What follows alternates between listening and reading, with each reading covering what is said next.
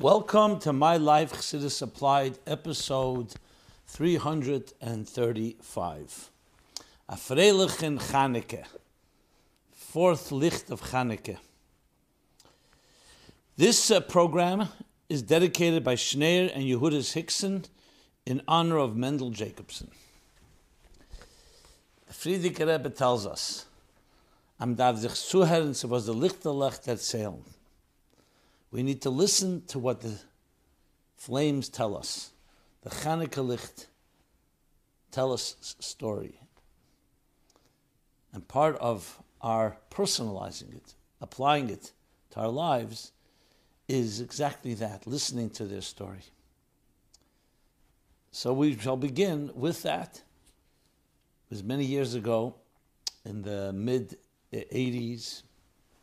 So we're talking now 35 years ago approximately, when an ad was published, the New York Times and other newspapers, a full-page ad, lessons from Chanukah. I had the schus to prepare that ad in English, and the Rebbe actually edited it. I titled the ad, Whispering Flames, and telling essentially that message of the Frierdiker Rebbe. Listen, we must listen to what the flames tell us, and hence whispering flames. And went on to lay out 5 main lessons that we learned from the flames. One is that just as the flame rises, we too have to always be rising. A second is that the different colors of the flames reflect the different hues and changes that happen in our lives, and they're all part of the narrative. The third message was that we light the flames in the evening at our doors facing outward to teach us that we need to illuminate the dark, and that we increase, and finally we increase each night by adding first night, one flame, the second flame, a third flame, like Hillel says, teaching us that we need to always increase in our good activities. The Rebbe edited the ad quite extensively, and on the word whispering flames, the Rebbe wrote, it's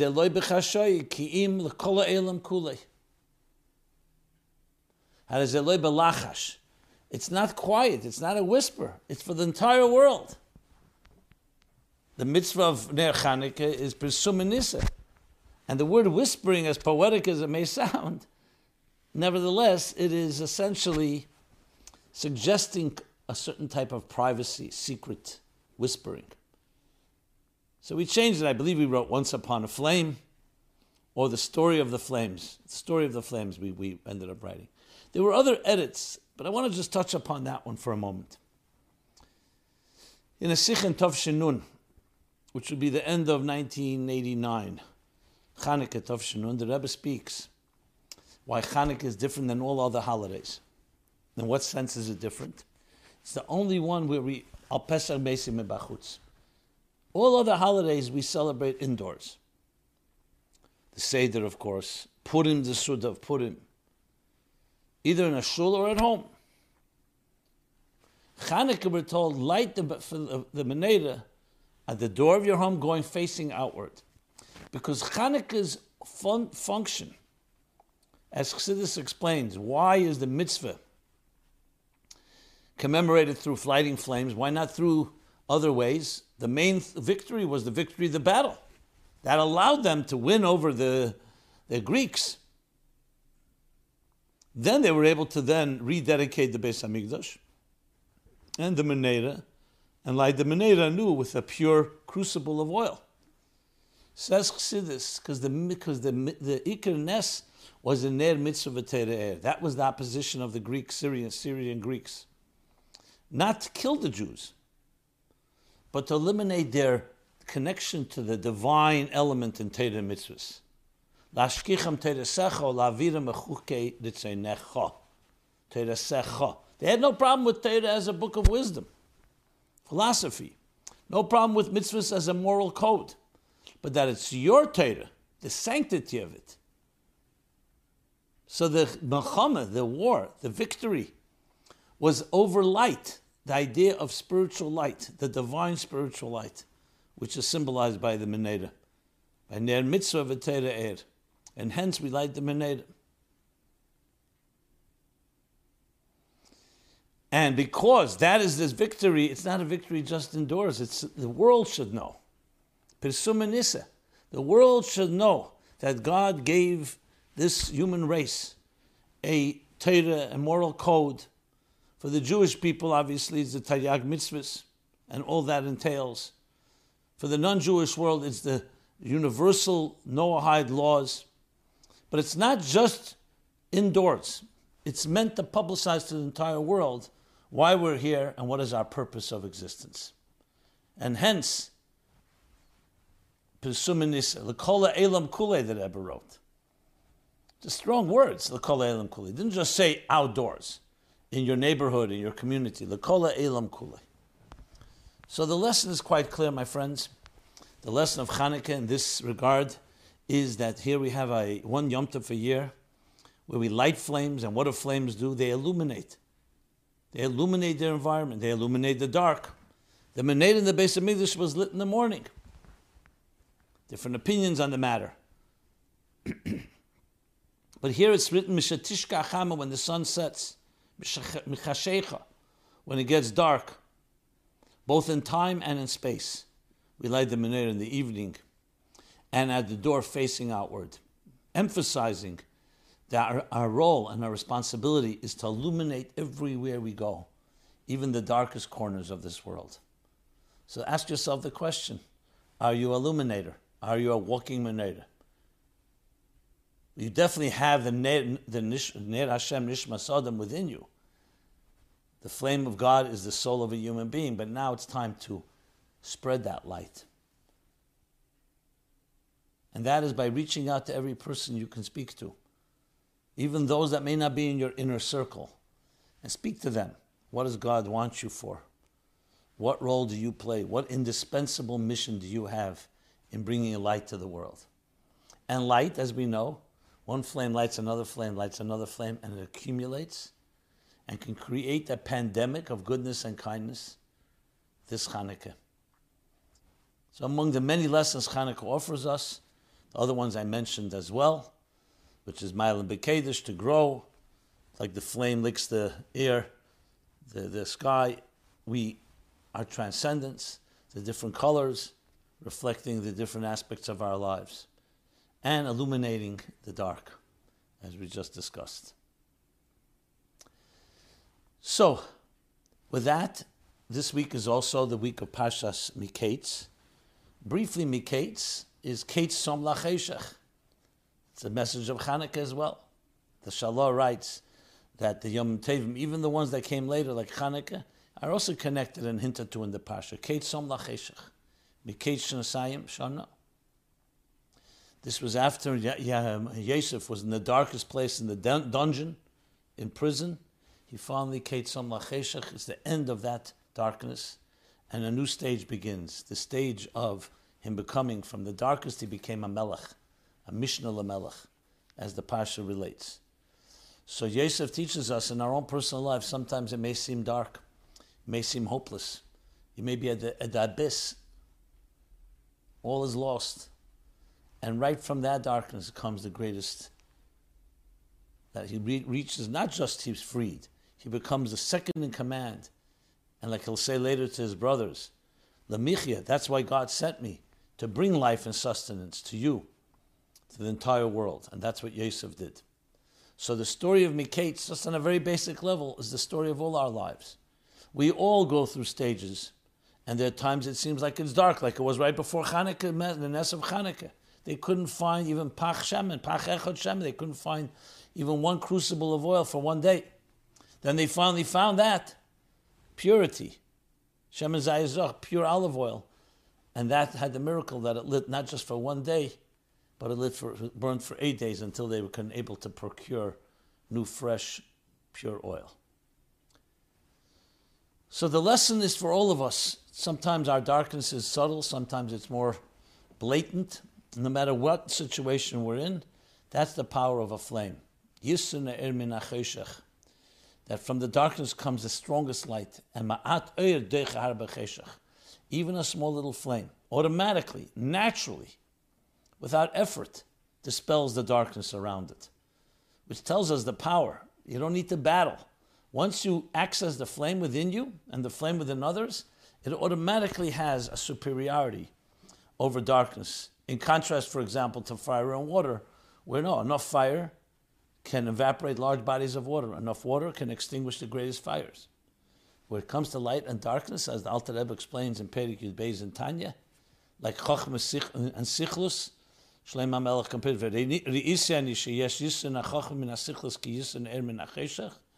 that the wisdom, the reflective divine soul, the wisdom of the reflective divine soul has an ability to automatically dispel the nonsense and the folly of the dark animal soul and its impulses. Okay.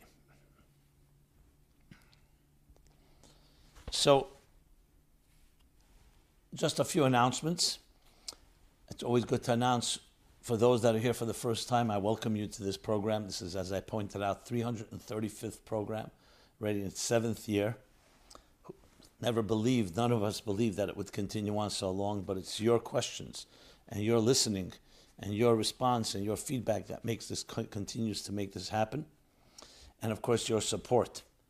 It's a free program we depend on, and we rely on your financial support as well as other moral support and all forms of support. So please, as we are in Chanukah Gelt, we are in the Chanukah season, it's also the end of the calendar year, please support us, dedicate a program, several programs, and anything that you're capable of doing, go to chassidussupply.com/donate. We'll be happy also to read or announce any dedication to a loved one, for a birthday, for a graduation, for a yahrzeit, lahavdil, or any other way to honor a loved one and a close one. Okay. This site, chassidussupply.com, has a full array of resources, including all the previous episodes. I should mention that the discussion on Chanukah Miketz, because this is the 7th year, spoke about it almost every year. So I cross-reference you to episodes 47 and 48, 93, 143, 192, 238, 288, and 289. As you'll see, it's around 50 weeks in between them because it's every year.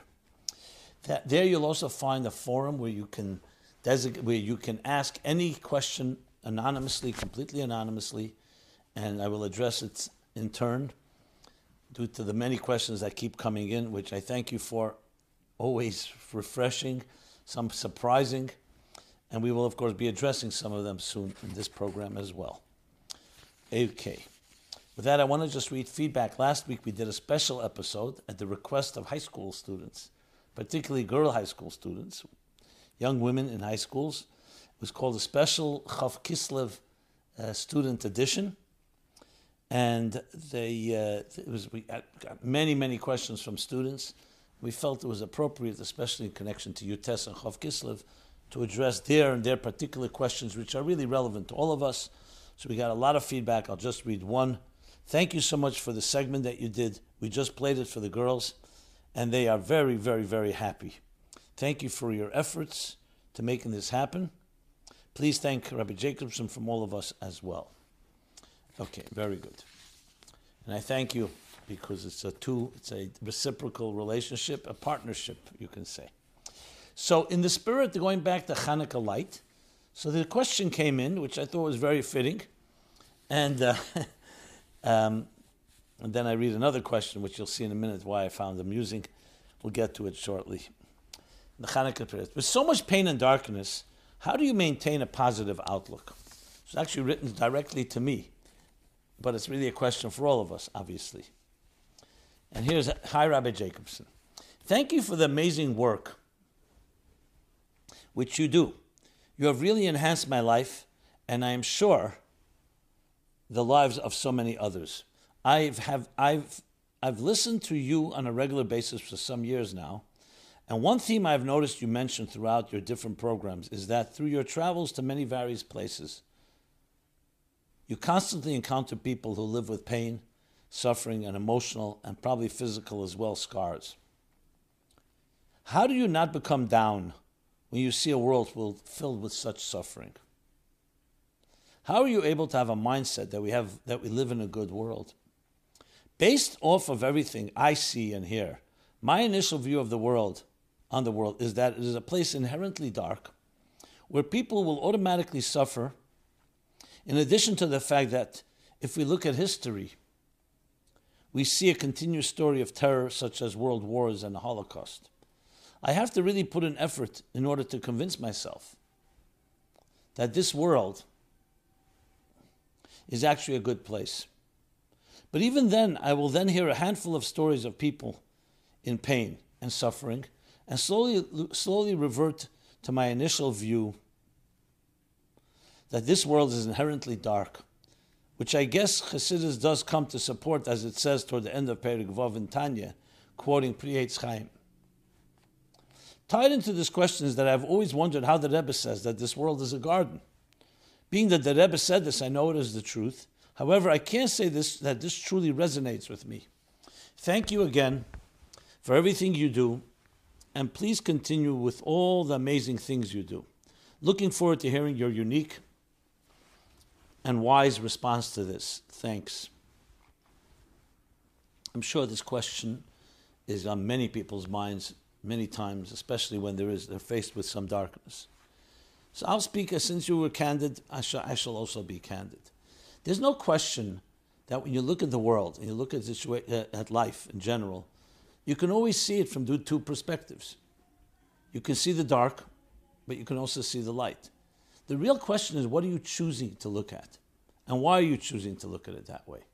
To say there's no beauty in the world, even though we've seen a lot of suffering, is simply not correct. To say there's no suffering and darkness just because there is beauty is also incorrect. So how do you determine? Why do some people have a more rosy colored look at things, and others have less? Why do some people see the cup is half full, and some see that the cup is half empty? Now you could say this is in essence another way of rephrasing and what Tanya says, that we have two voices in us, Nefesh Habamis, Nefesh Elikis. And it plays itself out in many ways. And one way is, like we know in the chapters 26 and on, that you could look with eyes of depression and see the negative, and it demoralizes you. Or you could look with other set of eyes, with the neshama eyes, and you see the positive. And it's not that one is ignoring or denying the other. At the end of the day, it's how you look at existence. So on a personal note, the question I would break it into is philosophical and emotional. Philosophical, Chassidus makes it clear that the Tzimtzum Arishin, which is the mechanism and instrument that God uses to create existence by concealing His conscious presence, so in order for an independent reality to emerge, so we should have free will and be able to fulfill the ultimate purpose of existence is to make a home for the divine in this world, in this lowest of world, Tachtenim. As the Alter Rebbe explains in chapter 36 in Tanya, that Tachtenim is Tachtenim in Helam Eir Baruch. Just like he says at the end of chapter 6 that you cited, in chapter 36 he says similar words, a world that's Chesher Kofel Mechupel, a double and amplified darkness, to the point that's filled with Sitra Achre, with negative forces. Using the words from Perek Vav, filled Mleim, it's a world filled with difficulties. The Shoim Gevrim Boy, the wicked dominate, to the point that they cry out, Aniva Avsiyeh, the Cheshach and the Sitra Achre, I and nothing else. Completely antithetical to God. But that is the kavanah. So philosophically, as difficult as it is, this is the kavanah, this is the purpose. The purpose is not the darkness, it's to transform the darkness. But I would suggest that you're probably asking me not the philosophical answer, the emotional answer. When you see anguish, when you see loss, when you see pain, you see situations that are unfathomable, extremely painful to see, with all the kavanah as the Rebbe would cry out so often. Okay, all the kavanah, you can all explain it with a seichel, but it hurts you personally. You empathize. You're compassionate. Ad moseh. Some people, some families, suffering terrible ways. Everybody has had some suffering in our history. So emotionally, it's a whole different story, because a bleeding heart does not respond to a brilliant mind. So though it helps the academic, the cognitive approach, but at the end of the day, when you're experiencing a pain, all of us, as I recall, I remember when my father passed away, or other pains that I've experienced personally, that Tzimtzum Arishin is all good, and I use it to explain it, and I used it to explain it to myself, but there's something that still remains,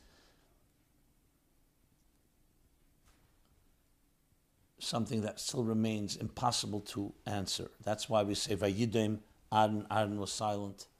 The Rebbe's famous Sikha, Shleishim, 30 days after the Rebbe Tzachai Mushke passed away, in Tavshim Ches, where he spoke why Moshe was so disturbed when he saw Tumas Mes, the impurity, the toxins of death.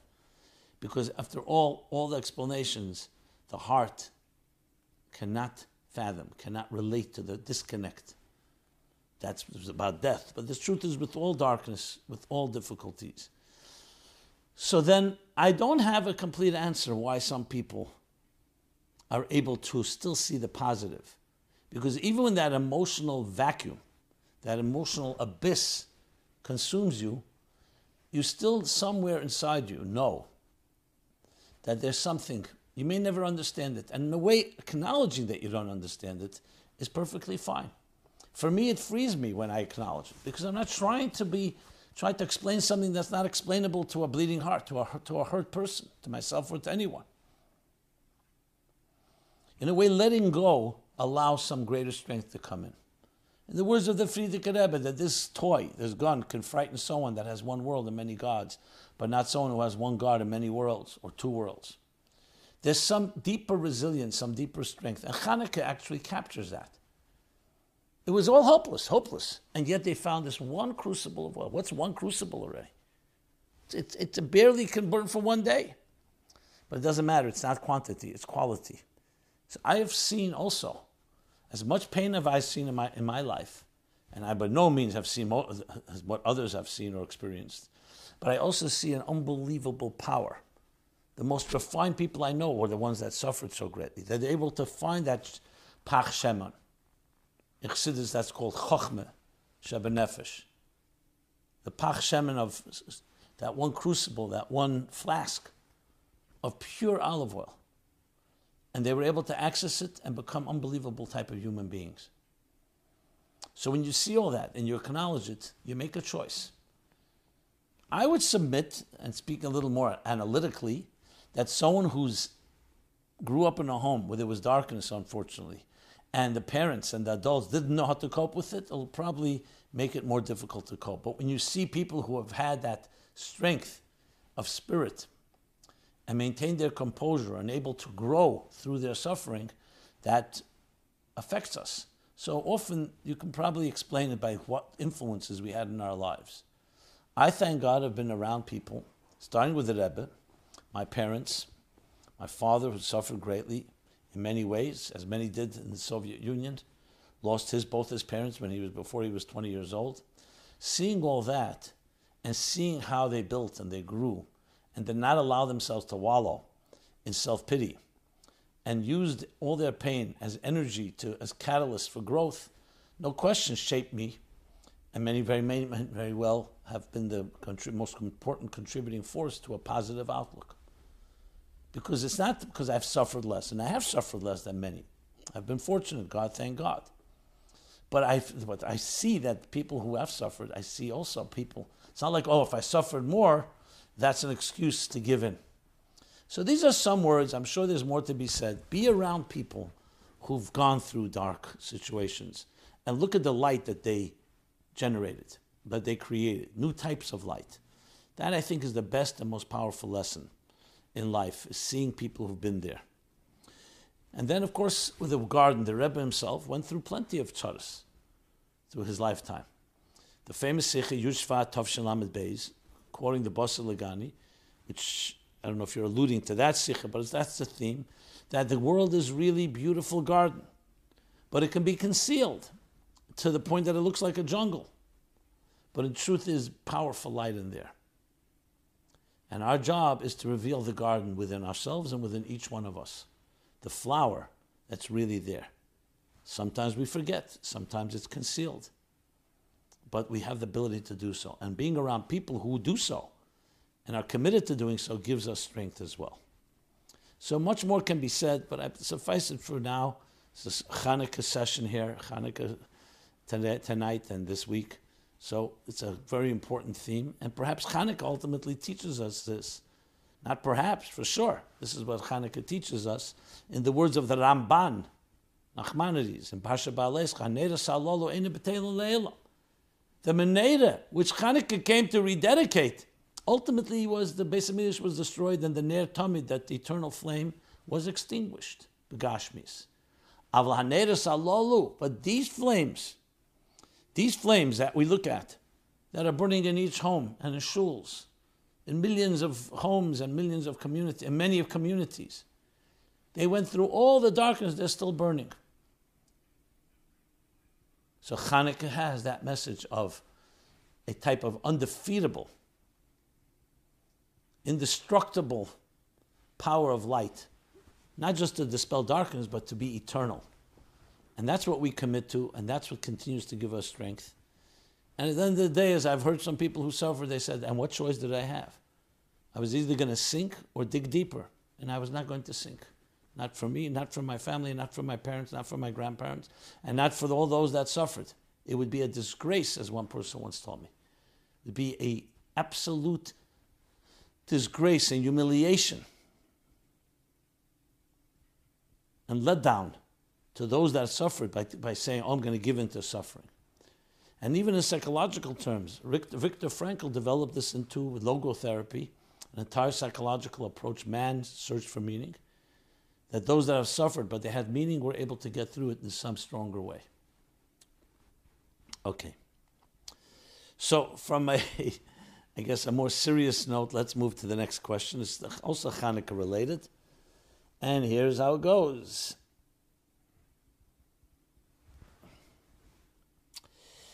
Can a chassid eat jelly donuts on Hanukkah? It just makes me smile. Dear Rabbi Jacobson, thank you so much for your wonderful episodes, which really helped me apply Chassidus to my life. I'm a Baal Tshuva studying in yeshiva for almost 2 years now. Now comes Hanukkah. I just spent a year going through Tanya where the Alter Rebbe teaches us in Parakim 7 and 8 that Klippas Nega, not used l'shem shamayim, which means neutral items that are not used for the sake of heaven, becomes a part of Shalosh Klippas Atmeis. Becomes a part of Shalosh Klippas Atmeis, which is negative energy, anti-divine energy. Perek 14 explains who the Beini needs to emulate the tzaddik, and despite evil, taivas, including food, having desires, including food, he has to control his thought, speech, and action, and not indulge in them. And so many other places in Chassidus where the message is that indulgence in Gashmis is a stira to Ruchnis. Indulgence in the physical contradicts and negates the spiritual. Now it's Hanukkah, and the yeshiva put out custard and jelly donuts, and I see almost everyone fressing away. I'm reading this uncensored, so you can enjoy it as I am. I'm refraining and telling myself the truth. The fat, oily, sugary donuts will in no way help my avodas Hashem. Adarabah, on the contrary, they'll make me tired, more grub, more crass, and I'll learn less, sleep more, and be more tired. Mele Shabbos, you can argue a taste for Einik Shabbos, for the pleasure of Shabbos. And even the Chassidim are noyag not to be makbir on Shabbos indulgence. Chassidim are also careful not to be indulged on Shabbos as well. As I watch everyone fresh, my inner voice is telling me, no, it's better to hold back so I can learn my Morim and Sichos about Hanukkah and connect to Hashem through davening and learning Gemara. Torah and davening is be'ein reich better than the donut. Is infinitely better than the donut. Am I not correct? Isn't that what Chassidus teaches and expects of Chassidim? If so, why does my yeshiva serve donuts, and why does it seem like everyone is eating them, like Chassidus is just a non-applicable philosophy? I just heard the Mashpia Fabring last week and tell the story of Aristotle, who would teach one thing and was caught doing the opposite in private. And everyone laughed about how silly he was. I am very non-judgmental of others and don't look down, chas v'shalom, God forbid. I'm just looking for the ultimate truth and ultimate application of Chassidus. And I'm asking about myself to see if I'm understanding correctly. Who is off, me or everyone else? And if I'm right, why does it seem like almost everyone else fresses away in public without embarrassment? Thank you in advance for clarifying my perplexity onto what is the proper approach that Chassidus demands. Okay, I know I said earlier that this was amusing. I was saying that also somewhat tongue-in-cheek. Obviously, this is an important topic. I just found the context to be somewhat amusing with the donuts, which is really as an example for many other things that people indulge in. So let's just talk about this straight without, on a serious note. Obviously, that's the case. Whether it's donuts or any type of indulgence. A famous mashal, when the famous scene where the Baal Shem Tov shows his students a chassid sitting and eating cholent on Shabbos, and he says it's an ox in a shtreimel, an ox in a shtreimel eating cholent. Chassidim said, where do we see that? And then they looked, and the Baal Shem Tov showed them. All of us, and I'm not going to suggest you as well, the writer of this, have these inconsistencies. It's part of our lives. It's not a justification. Part of our lives. We learn one thing, and it's not always easy to apply it. I mentioned before about darkness. We can understand the concept, and then application is a whole different story. The Gemara, the Chassidus cites a Gemara, the Ganav, before he goes out to steal, he asks God to help. Can you imagine that insanity? So dissonance, we all experience dissonance, which is an inconsistency between what you believe, your ideals, and your actions. Perhaps on Hanukkah, it's very boilet, very apparent, and very glaring. So, of course, I agree with you, and that's not even a question. Just open a Tanya, he says clearly how one is supposed to eat, l'shem shamayim. Now, if you have someone eating a donut, forget about a donut. And what happens if it's not a donut and they're eating a piece of steak, or they're eating a piece of fish, or a salad, and they're indulging? It's only a donut? So maybe a donut, so to speak, becomes more of a symbolic element here, because a donut may not be healthy, and just how people suddenly jump on it as if it's like a rarity. I understand that. But the issue, as he says in Tanya, is any type of engagement in the Yoni Rishus, which are permissible things, but have to be done l'shem shamayim. So the answer is our mashpiyim and ourselves, taking Chassidus seriously, have to realize that every moment of your life, 24/7, God is watching you. Are you using all your opportunities, all your involvements, including your eating and your sleeping and your walking and your talking and your doing business, l'shem shamayim? So obviously I agree with everything you've written here. Practically speaking, what can you and I do? We can be living examples. We can talk about it. You said non-judgmental, stay away from that, because that will just create more conflict. And people will say, okay, you, and what about you? You think you're consistent in every area, etc., etc. So I think we have to have that, Adam. The element that people will say, well, be a little, chill out, be a little more light about this. There's an element, there's a truth to that as well. It doesn't take away what he says in Tanya. Look how the Rebbe's intensity was. And yet there are moments of levity. Someone wants to have a donut, it's kosher donut, let him make a bracha, let him enjoy it. Children like it. So you have to also know how to do this in a way that has a certain lightness of spirit. You teach children to do things l'shem shamayim, but they will enjoy an ice cream. And they will enjoy a jelly donut, or they will enjoy some other delights. And sometimes celebrating a Yom Tov, this is my second point I'm making, includes, even in the terms, remember, some adults are like children. A jelly donut is like a child, like a 5-year-old. Like my grandson, I gave him a box of donuts. So he just loved it. Is it all purely for the divine purpose? But there's also the idea of a Jewish child, boy or girl, enjoying saying Hanukkah. They remember good memories of Hanukkah, sometimes associated with physical matters. And the truth is, Shalei Lishma Ba Lishma, as the Rebbe explains, the truth is the sweetness in candies or in jelly donuts evolves from the sweetness in ruchnis. But this child, or the adult, Betzuras Yeled, an adult in the shape of a child, meaning he's a child, I should say, in the shape of an adult who is still on a, let's call it, I don't say immature, but he's enjoying. The truth is, within it lies deeper power, and hopefully he'll learn about the divine sparks, and learn that the real geschmack of a jelly donut, or for that matter, any other donut, or other delights really comes from a ruchnizdika place. As the Baal Shem Tov says, that's the neshama is craving, the spark in there, that's why you enjoy that particular food. So I think we need to keep these two things in balance and understand them both, and that really helps navigate in a proper way without also coming down heavy on yourself or on others. We grow toward it. Can all of us eat the Shem Shemayim, those sparks? You step by step. Even speaking about it right now. Next time you have a donut, think about it. Think, it's interesting. Why do I enjoy this donut? The truth is because your neshama has something that it relates to. In the physical sweetness lies really spiritual sweetness. Okay. Now this comes to another question that followed as well, but this is a topic I've spoken about, so I'm going to just read the question, but then I'll refer you to where I've spoken about it with a beautiful mashal of the Baal Shem Tov that explains this. Why is Judaism so obsessed with food?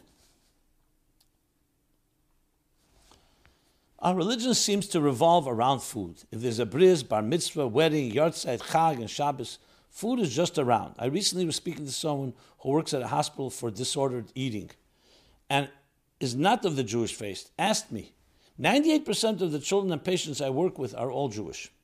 What goes on in your religion? I answered, possibly, as grandchildren of Holocaust survivors, something weird with food emerged. But truthfully, I wonder. Food plays a huge role in our religion, and memory associated with even holidays and such.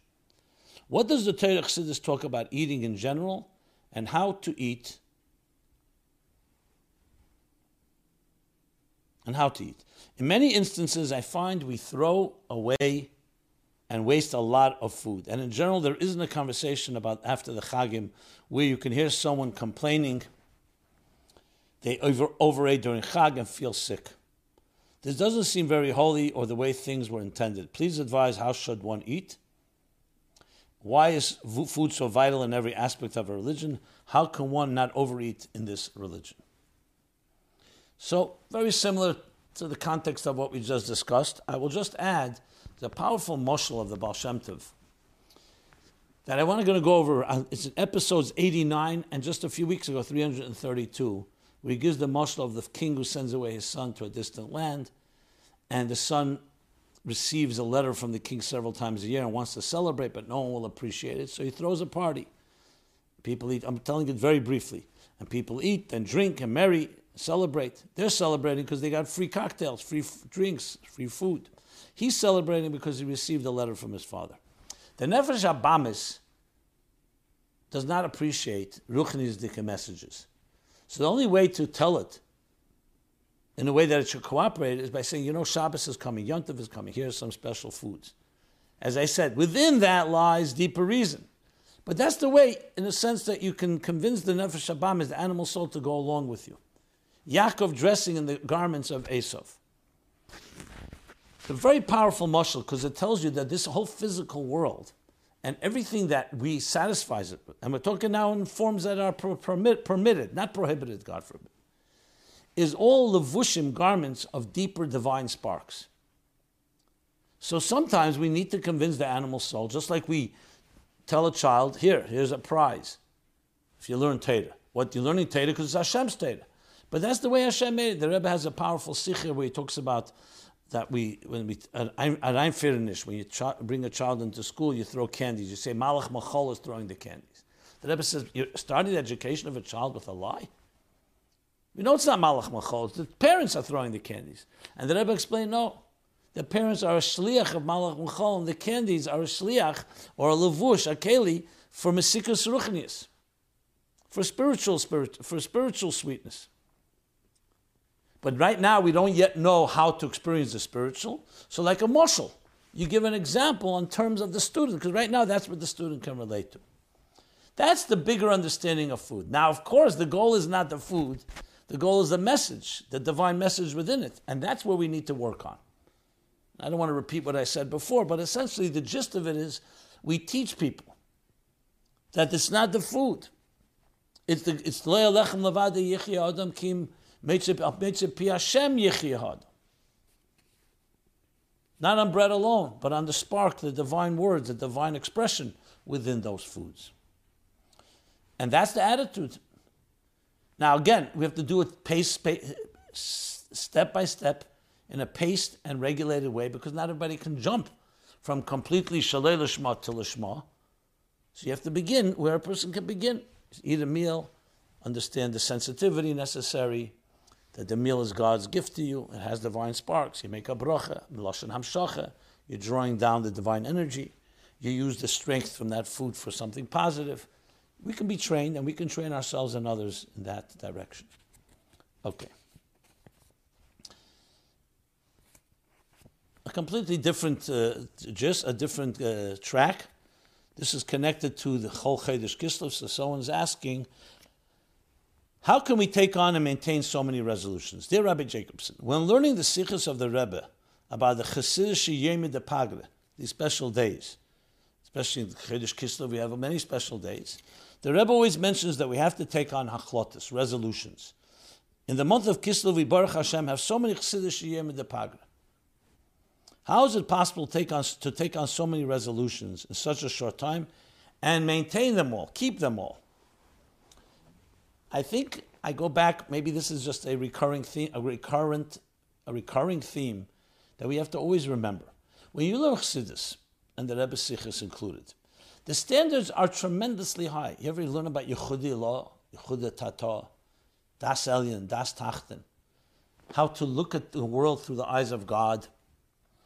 These are levels where you could say, 1 second, I barely can get out of my own selfish needs and my own selfish temptations. You're telling me to the highest levels? The Rebbe once said in a Fabrengen, I believe it was Yutas Kislev Tovshin Tazayin, 1956, that would, Yutas Kislev, no, 1955. He said, we know the word of the Alter Rebbe that Tzemach Tzedek brings in a Sheirish Mitzvah Satfila. It's a medidike word. The Rebbe says, the Alter Rebbe said on the Pasuk, Mili b'shamayim, ki imcha lechafatzti. Ich will nicht dein Gan Eden, dein Gan Eden atachten. Ich will nicht dein Gan Eden elyon. Ich will nicht dein Elam haba. Ich will dich allein. Imcha lechafatzti. Nothing. Only you.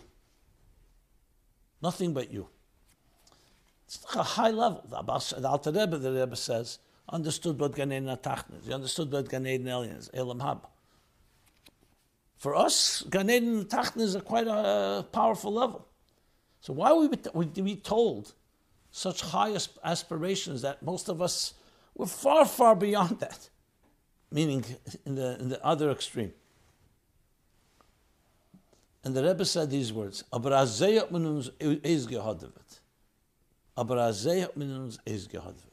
This is what we are trained. This is how we were educated, to reach for the highest. The Alter Rebbe once said, the Chassidus teaches how great you can, how small you are, and how great you can become. Does it mean you're going to be there? Does it mean you're there? Of course not. At this point. But can you aspire? Of course, that's how we aspire. We say every day, B'chol moedecha, several times. With all your might, moedecha, your moed, more than you did yesterday.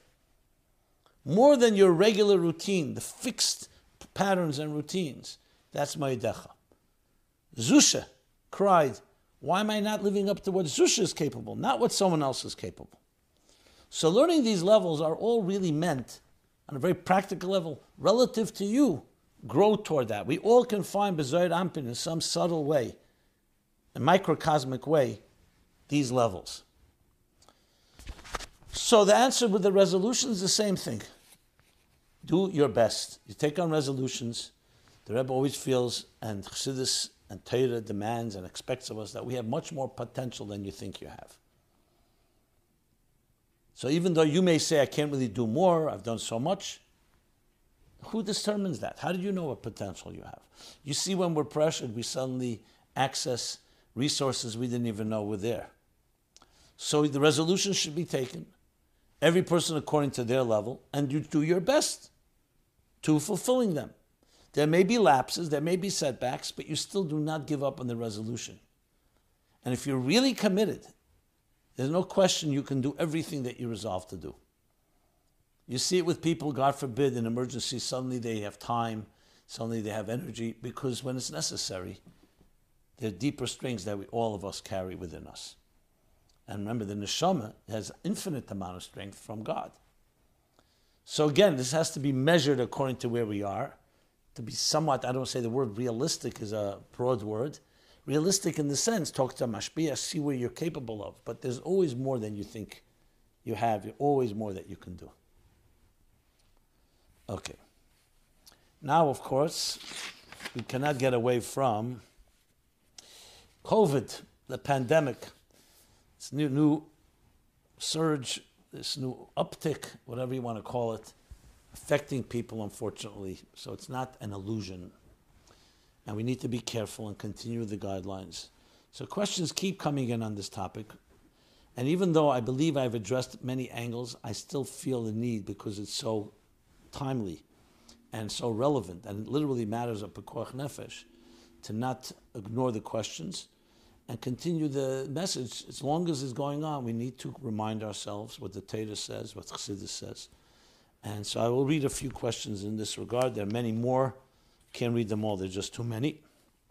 But I think I'm covering the spectrum. What should our attitude be to the COVID vaccine? So vaccine was just approved, literally, I believe, Erev Shabbos. So that's the question. Dear Rabbi Jacobson, question regarding the upcoming COVID vaccine. I'm a parent of a family that follows mainstream. As directed by our doctor, we give our kids the full vaccination schedule and never even thought about it. Once in a while, my wife brings up things she hears that sound ludicrous, but we never paid any attention to conspiracies, so we never looked into it. That is until 2020 came around, and what's going on in the name of science, quote unquote. This opened our eyes and ears in making me rethink a lot, especially about the leaders of our health departments. Our health department's interest, political, monetary, self-interest. I took a deep dive, and I'm learning about the speed at which this vaccine is being produced.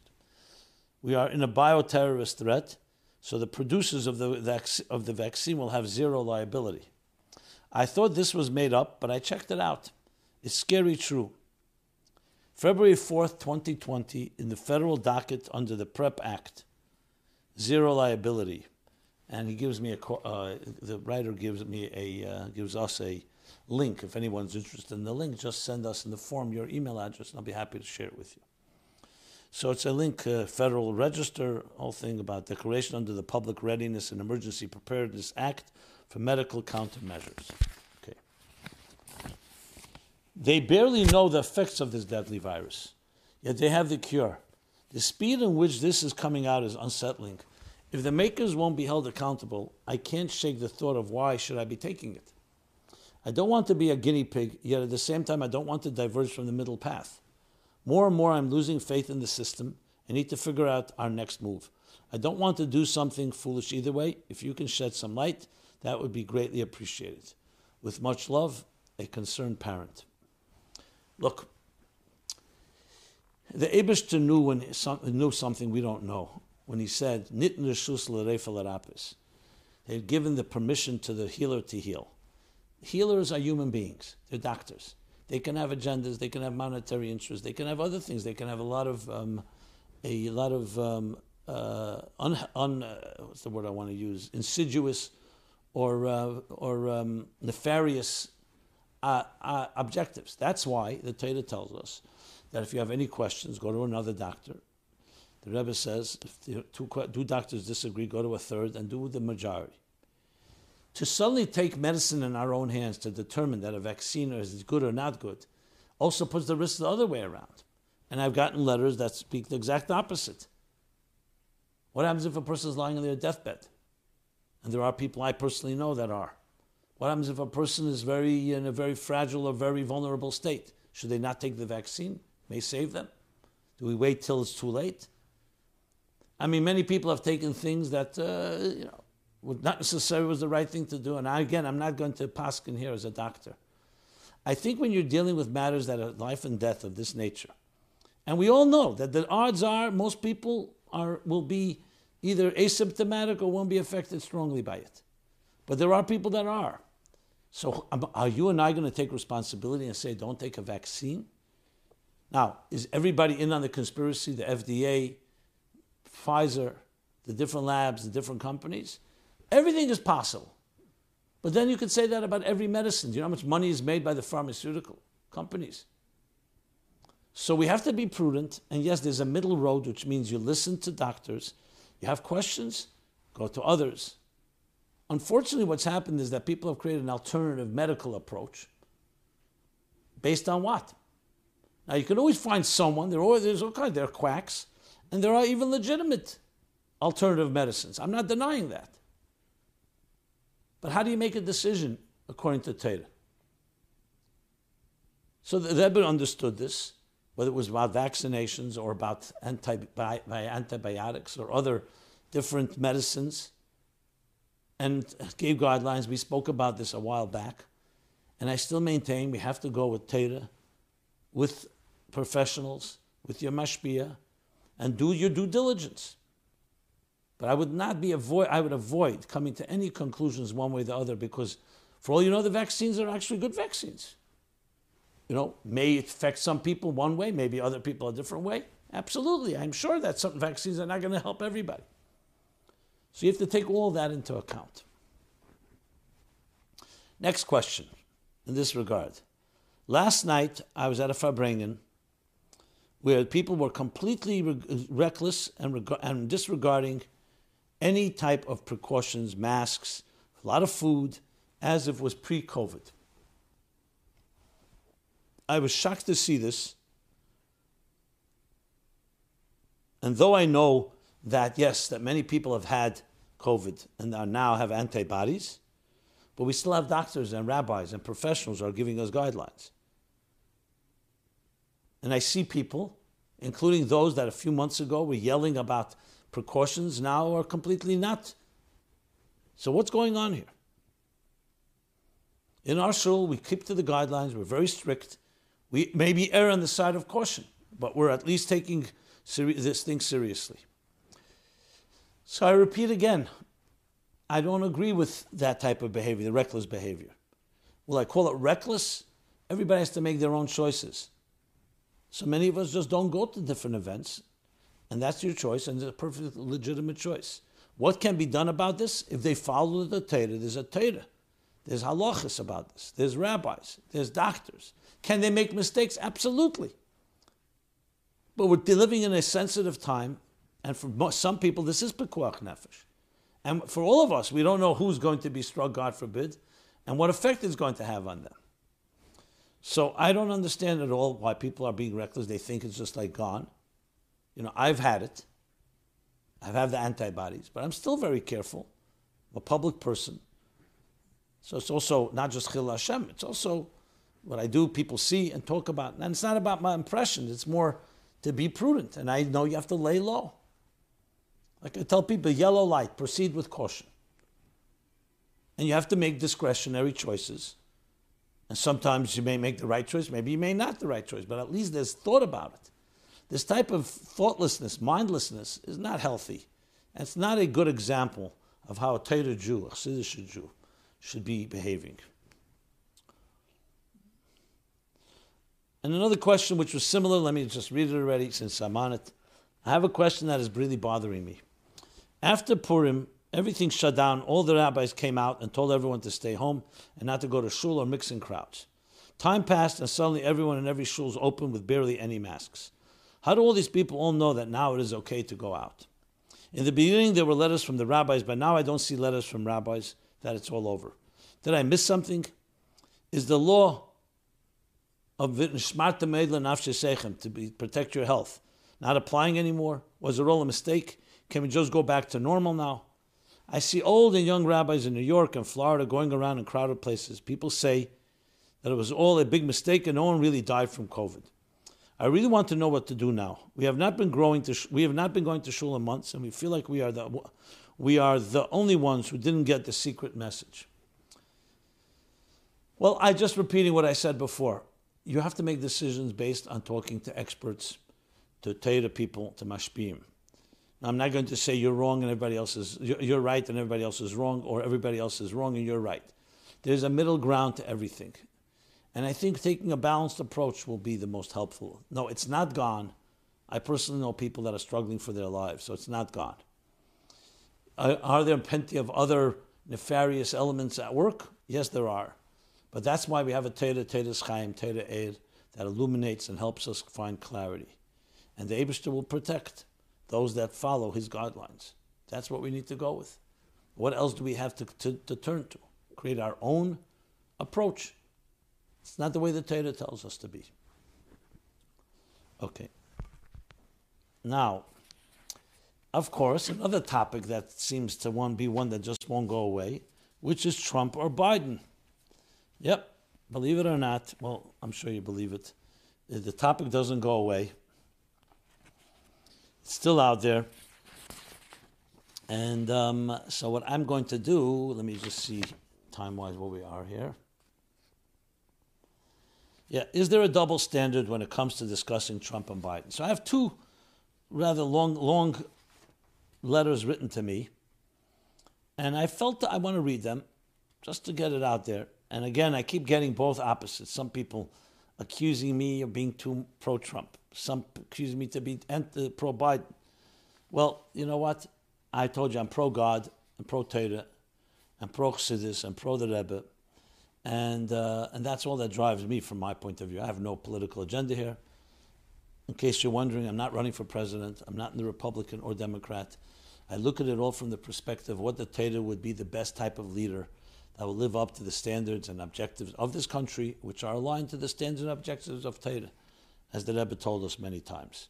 So that just states that. So as far as the Trump and Biden thing, so let me read this question, this comment. There's no equivalent. You spoke about this topic, Rabbi Jacobson, several times, and you made different equivalencies. And I want to say there's no equivalent between the uproar over the 2016 election, which was an adult tantrum in response to the Electoral College's procedures, and the 2020 election, in which there is proven fraud and various kinds of illegal votes being counted. Well, before I continue even, this proven fraud, I am not for or against it. If it's proven, bring it to the courts. Is it possible that this whole thing was fraud? Everything is possible. But I don't know what recourse to take here, unless everybody's going to yell. They'll say this is fraud. The other ones will say, no, it was a legitimate election. I find that people's positions were determined before the election and remain so afterwards. I don't think anybody's changed their mind. And you have to deal with the realities on the ground. And it may very well be that the Democrats outmaneuvered the Republicans, and that's what we're going to have to live with. For those that have an issue with that, you know what? There were many people who did not want Trump in, and they had to live with it. I'm not trying to compare the two. I have my thoughts on the matter, but in this regard, to say one is proven, not proven. No, Mr. Trump, President Trump won the election fair and square 4 years ago. Did Biden rear fair and square? Some are saying no, some are saying yes. I can't tell you conclusions. I wasn't there. You know, right now the fact of the matter is that it looks like he's going to be the next president. And yes, there'll be people screaming conspiracies for the next 4 years. But that's where the pieces seem to be falling. And Hashem ultimately will be the one that runs the show. And I think we need to accept and recognize that. So someone writes the following. Dear Rabbi Jacobson, I've been listening to your podcast for years. And I have tremendous respect for you. Sometimes I disagree with some of your opinions. But I see you as my teacher and mentor in many, many ways. Today I have very troubling questions regarding the state of our country. Let me say from the outset that my political leanings are more liberal than conservative, primarily in the politics of the Democratic Party and the Republican Party. I'm not an extremist and don't suffer easily the extremes on either side. I study the policies without demonizing either side for seemingly extreme issues. For example, I strongly support more funding for social services for crime prevention, programs for youth, etc., while firmly supporting law enforcement. I strongly support legal immigration while fully supporting our vision as America being the refuge for anyone. I've experienced and witnessed the disparity in opportunities in different populations. I most certainly won't support any criminal activity. I don't think climate change is a hoax. I come from a family of scientists. I respect science. I'm also born and bred into a Lubavitcher family. This is just to give you a bit of insight into where I'm coming from. This is what concerns me today. Our country has never been more divided. And the ugly rhetoric has deeply ingrained itself into our frum community as well. It's also abundantly clear that while living in Crown Heights, I cannot openly express my views. After the 2016 elections, in which I had tremendous misgivings about the candidates, but decided to go with the flow of my community and against my gut and better judgment voted for Trump, I watched a president whose character became more and more apparent as being completely self-serving in every way. I watched a president divide a country by his rhetoric and some of his uglier policies. I watched as my community idolized, a song was created for him, a man whose moral compass was depravity was lauded as being honest and authentic. I watched my own community just dismiss his low-life behavior as if it didn't matter at all. Yes, I fully appreciate his friendship to Israel, and yes, I'm deeply grateful for his giving Sholem Mordechai his freedom. I don't dismiss that. But I have great trouble reconciling his own ethical compass with the values that I live by. I'm going on too long. I don't mean this to be a treatise on why I didn't vote for Trump again. My question is this. Despite everything we all know as Hashem's will, despite everything we all know about him in 2016, you, among many others of those I look up to, kept lauding his surprising victory as Hashem's will, to put it very simply. There was no question then, at least none that I heard, that perhaps the electoral process wasn't entirely kosher. There was no wondering what comes next. And yet this time, in your lecture just last night, this was a few weeks ago, you spoke of this period of time as being weird and unsettled. Why, Rabbi Jacobson? Why are you not now telling your listeners what you told them 4 years ago? That this is exactly what Hashem wants. Yes, you did speak of ultimately Hashem running things, but your tone was very different last night from your tone 4 years ago. And this troubles me greatly. Not only personally, but in your very response, you are contributing to the undermining of our electoral process against all those who have come out and said that there is no evidence that the integrity of this election was any less than any before. Here in Crown Heights, it is dangerous to say that the election was, by all accounts, who are credible, a fair election. Here in Crown Heights, there's almost complete mistrust of the media, the New York Times, the Washington Post, CNN, MSNBC. Yes, all left-leaning. But your words contribute to the distrust, and rampant on my Facebook and WhatsApp groups, mostly all Lubavitch's, are the countless conspiracy theories. The evidence, less assertions of fraud, are those to be trusted more? Okay, he quotes a few other names of rabbis, which I'm not going to read. This rabbi, another rabbi, and yourself, all very learned, whom I've trusted. Not one of you has said the same words after this election as you said last time. It's as if Hashem's ratzon was when it agreed with yours. And now that the president-elect is not the one prophesies, no, not you in this area, then Hashem's ratzon is somehow not so obvious. One other issue I'd appreciate your perspective on. Why do you think that over 80% of Orthodox voted Trump, but over 70% of modern Orthodox voted against him? The reason I hear most often here is Trump's friendship with Israel. But aren't the modern Orthodox community at least as Zionist as we are? In fact, they are more so. Most of them are making Aliyah at a very, very high value. I'm curious as to your perspective on this. I must say that all of this is not just about politics. I'm deeply troubled and confused about the integrity of everything. I learn as I see much I can't reconcile. I sign this with great respect. Well, let me say this. The reason I read this whole letter, which I'm sure is going to be disturbing to quite a few listeners, because it's pretty obvious that this person, as much as they're saying that they're neutral and middle and so on, I mean, they say that leaning toward Democrat, but it's pretty strong. To me, it's pretty extreme, because the mere fact that, and I'm not defensive at all about this, the mere fact that these accusations are being hurled is, I don't understand. Did you come out then 4 years ago when all the Democrats and the liberals were saying that that was Russian collusion? You know, if you were on the record and you decried that as much as you're decrying now, I would then say, okay, you're at least objective. I'm not sure where you're coming from, and I will say the following. I state it again for the record. God runs the show, correct. Why would I support Trump more than Biden? It has nothing to do with personality. It's to do with policies. It's to do with policies. I mean, to me, Trump, Biden, Obama, Bill Clinton, go all the way back to JFK, who are all I know, they're all lowlifes from my point of view. I'm not saying for sure they are or they're not.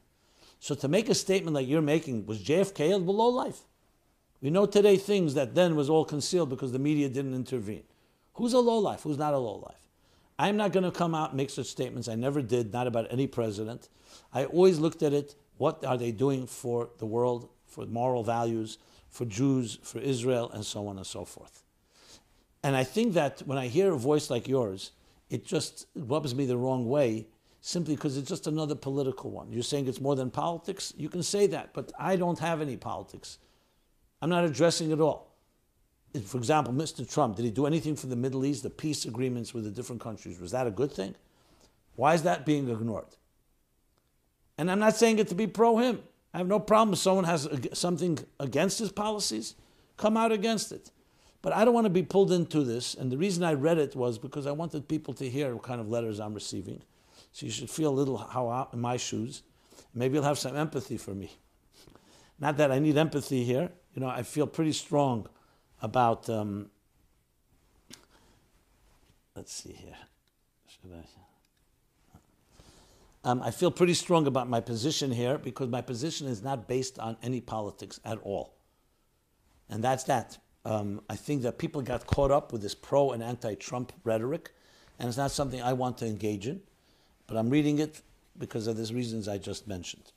And then I have the exact opposite letter, which time has run out, so I can't read it right now, that says the exact opposite. How could you not go to war against Biden and the Democrat liberals, and especially the progressives that are coming to destroy this country? So there you have. Who am I supposed to say is more correct? I think everybody's got some points of truth, but also some exaggerations and some points of untruths. Buying again into the rhetoric. When I hear these things, I've been around too much to be able to really take seriously all these accusations. I think let's all rise above it and look for what God wants us to achieve and accomplish. And I say exactly what I said 4 years ago. Whoever is the leader is Lev Melachim V'Sanim B'Yad Hashem. God will hopefully guide that person, and that person should hopefully be a keli to receive and to do what God wants that leader to achieve in his term. And I say exactly the same thing as I said then. And that's that. Okay. What else do we have here? Let me just see my schedule here. I'm going to do one quick Chassidus question because when I say quick, is because time is short. So there was a Chassidus question. And there were some other things I was going to address. Let me just address. Okay. I'll just say this. Someone wrote this question, before I get to the Chassidus question, just to show you the variety of questions I receive. Would it be okay to name our children Donald? Would it be okay if we named our children Donald because Trump was good to the Jews? Just like we adapted the name Alexander after Alexander the Great and it became a Hebrew name. There you go. How does one respond to such a question? You can name your children any way you want to name the name. First of all, a child needs a Hebrew name, so I would look to a Hebrew name. To make Donald Trump like Alexander the Great, I don't know. I would not do that. Doesn't make sense to me. There were presidents that were very good for the Jews, and we start naming people after someone who's good to the Jews. So I don't know if I'd go there. I don't want to really even respond to that. I think you should talk to your mashpia, to your spouse, and discuss it. And I would try to stick to a Hebrew name, and that's what I would do if I were naming a child. I wouldn't go to names like Donald, or for that matter, Joe, or Obama, or Bill, or George, or George W., etc., or Ronald, as in Ronald Reagan. That's my comment. Okay, let's move over to Chassidus question. Here's the Chassidus question for this week. It's a Hanukkah-related question. Okay. I have to find it. Buried here between all this stuff. Okay. There we go. Derech mitzvah secha. On Hanukkah, there's a mitzvah near Hanukkah, Tzemach Tzedek, discusses how Chochmas Dima is revealed in Malchus via the Midas, through Keser from above, and by Zohar Ampin raising up to Midas and Keser. And that's why we make Baruch Sha'asa Nisim Lavasenu Dafka Hanukkah, not Pesach and other Yom Tevim. My question is, how can we apply this to the neshama? Can we learn from this how to access the subconscious mind and reveal new keiches and bring it into action, Malchus of the human being. Thank you. So briefly, it's a very Kabbalistic and dense Maimer Ner Chanukah. It's not usually learned in yeshiva for that reason. To put it in more palatable terms, basically he discusses the difference between Chanukah and Purim for that matter, but Chanukah we'll focus on, and the other Yomim Tevim, like Pesach. That in Pri Etz Chaim, the Arizal, distinguishes their level of Gilui that comes in these days.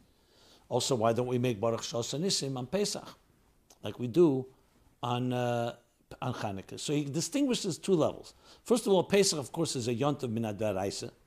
Chanukah is the Rabbanon, as he brings right in the beginning of the Maimer. And Pesach was essentially the freedom from slavery to freedom. He says it was more about a Gashmiz saving the Jews from slavery. Obviously, it had Ruchnius impact. Chanukah was not saving them by Gashmiz. It was more about Das, he says, a Melchama over religion, over faith. The Yevonim, the Greeks, wanted to defile, as I mentioned earlier, the sanctity of Yiddishkeit. He says Purim is also that way. The Levush speaks about Guf and Neshama with Purim and Chanukah, but let's not go into that right now. Chanukah was over Das. So on one hand, in a revealed way, Pesach was a much greater redemption. It was a redemption of the Jewish people from such a long gullus and became the yesod of the entire nation of the Jewish people, followed later by Matan Torah and so on. Chanukah does not have that intensity. But on the other hand, in Eichus, in qualities, Chanukah did something that reaches all the way into the purest part of what a Jew is, their connection to God. Though Mitzrayim affected the Jews, but they had their Amunah. Chanukah was a challenge of the Amunah, the pure, which is what you're calling subconscious, let's call it supraconscious. In Keser and Chachmas Timah and so on. So Chanukah draws down from a much deeper place in that sense, because it's about reinvigorating and reinforcing and reconnecting our connection to God. That's what Chanukah is about. And bringing that down into our lives down below. So yes, the practical application of that is that Chanukah revives and renews our connection, Pach Shemen, within our hearts and souls, that pure olive oil that connects us, pure Amunah Pshuta. Lashkichem Teirasecha, the connection to Teirasecha, Chukei Ritzenecha, the mitzvahs of God, bringing godliness into the world. Now, of course, this comes after Mitzrayim, after the Shalosh Regalim, which is Minat Torah that we have, Pesach, Shavuos, and Sukkot. So now Chanukah introduces another dimension, and that's why we celebrate it through light. Because light, Oyer, is like Eir Ein Sof, is Megala, the highest levels of divine revelation. And that's a good way to conclude this program. My Life Chassidus Applied, special Chanukah edition, episode 335. We're here every Sunday from 8 to 9 p.m. Everyone have a very happy Chanukah. Celebrate well. A Simcha Dika Chanukah, a healthy Chanukah. And may the light of Chanukah, Neres Halolu, in the B'Teil Le'elam, continue to shine in your life, in the life of your family, the life of our communities, and shall lead us straight to Neres Shel Tzion, where we will rebuild and rededicate the Beis Hamikdash Ashlishi with the Menorah in the Beis Hamikdash, and the Geula Hamitis V'Hashlema should all go immediately from Chanukah into the Geula. Everyone be well. Afreilach and Chanukah. This program is brought to you by My Life, Chassidus Applied. Please help us continue our programs. Make even a small contribution at chassidusapply.com/donate.